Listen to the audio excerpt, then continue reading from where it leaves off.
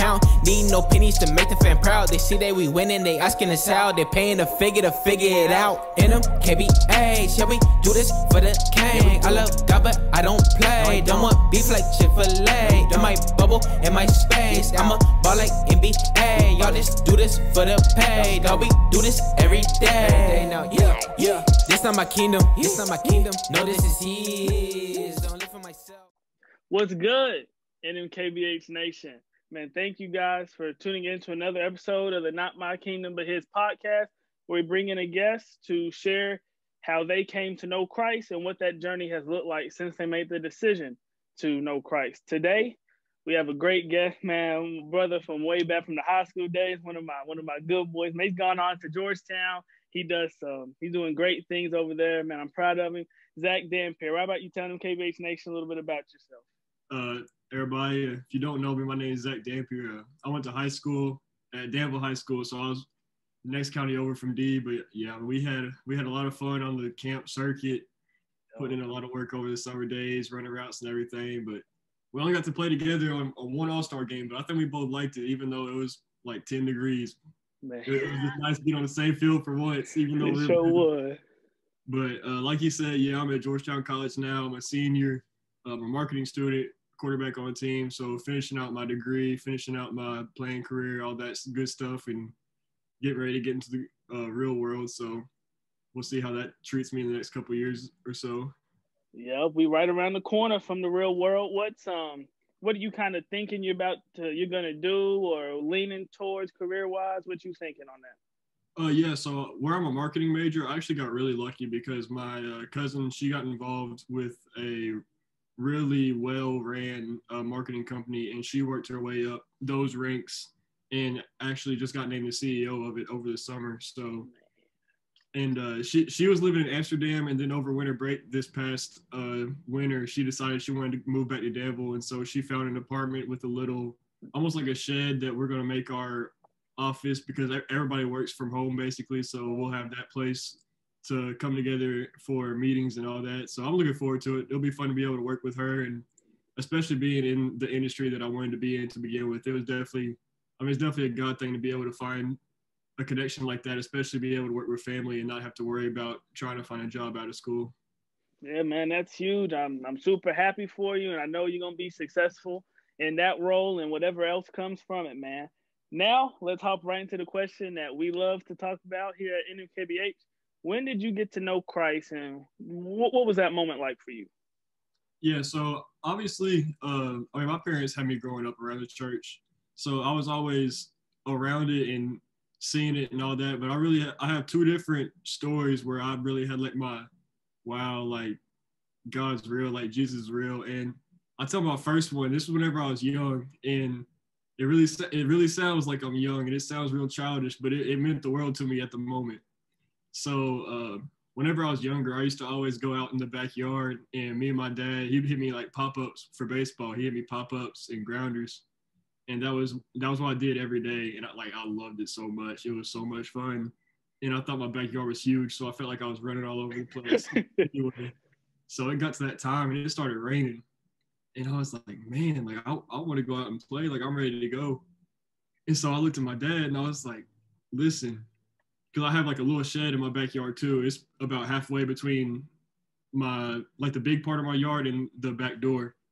So I'm like, listen, if we run to the shed and then just sit there, the rain will end up going away, and then you'll be able to hit me with pop-ups.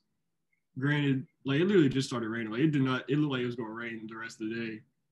And the shed's probably no taller than 5 foot. So like he's gonna have to duck. I was barely fitting it. And I was like, all right, 1, 2, 3, and took off running. And he left me out to dry. I ran to the shed and he didn't. So I was like, come on. He's like, no, it's gonna rain. So then I was sitting there, I just prayed. I was like, God, please just let this rain go away. I want to play. I want to be able to throw baseball with my dad. And I swear it was like 30 seconds later, like it cleared up and it was sunny. Over at the house, I said, let's go, it's time. And so, that was my story for the longest. And like I said, like it's childish and it's funny, but it's real. It's real, man.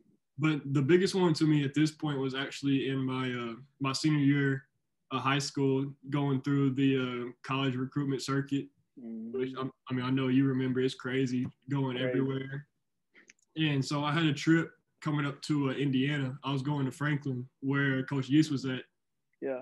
And you already know, I mean, he was like a second father to me because his son Russ grew up in the neighborhood, your cousin. And I mean, we were inseparable. Like every day after school, he came over to my house and we just hung out. So we were going up there and he was the head coach.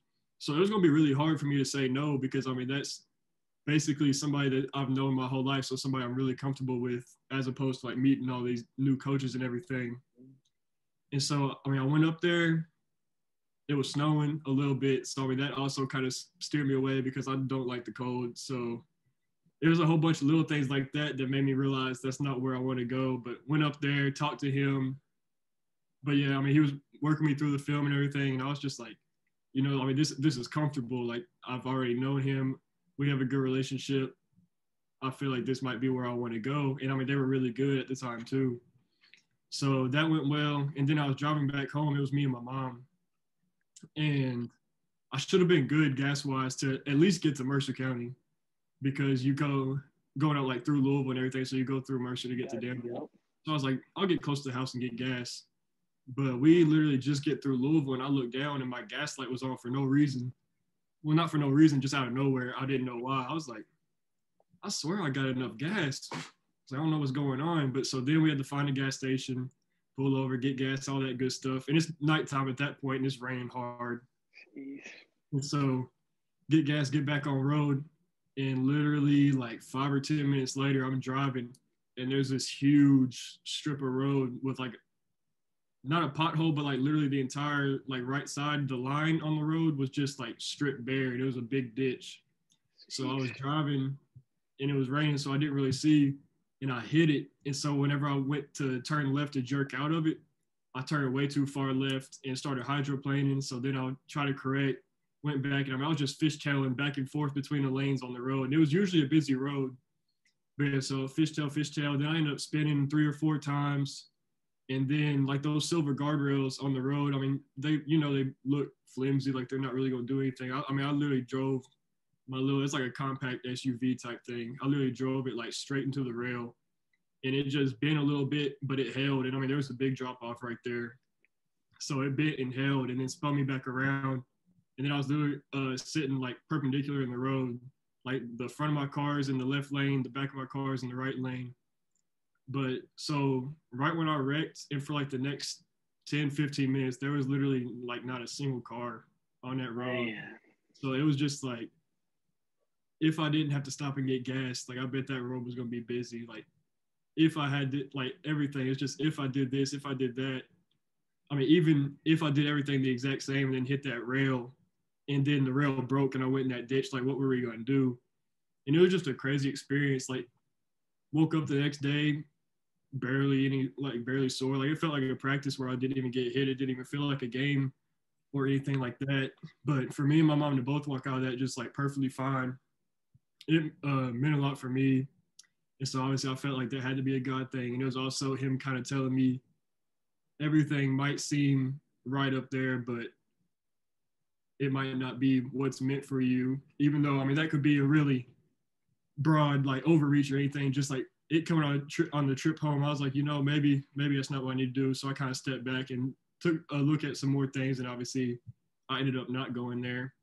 But yeah, I mean, that's my big story of like how I knew for sure that God was real. I mean, he definitely took care of me. He just popped the front of my car off.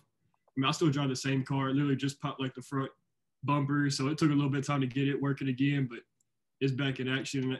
And now I got like the faith of the world in it because it went through all that. It can do it again.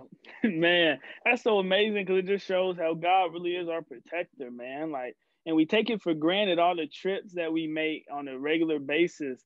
And he protects us every single time. Like you said, that Louisville road, traffic in Louisville be different. So that road probably would have been fat. But God was like, nope, I can't lose this one today. And make sure it was clear for you. Like, God's so good. Man, would you mind telling us what living for Christ has looked like while being a college athlete?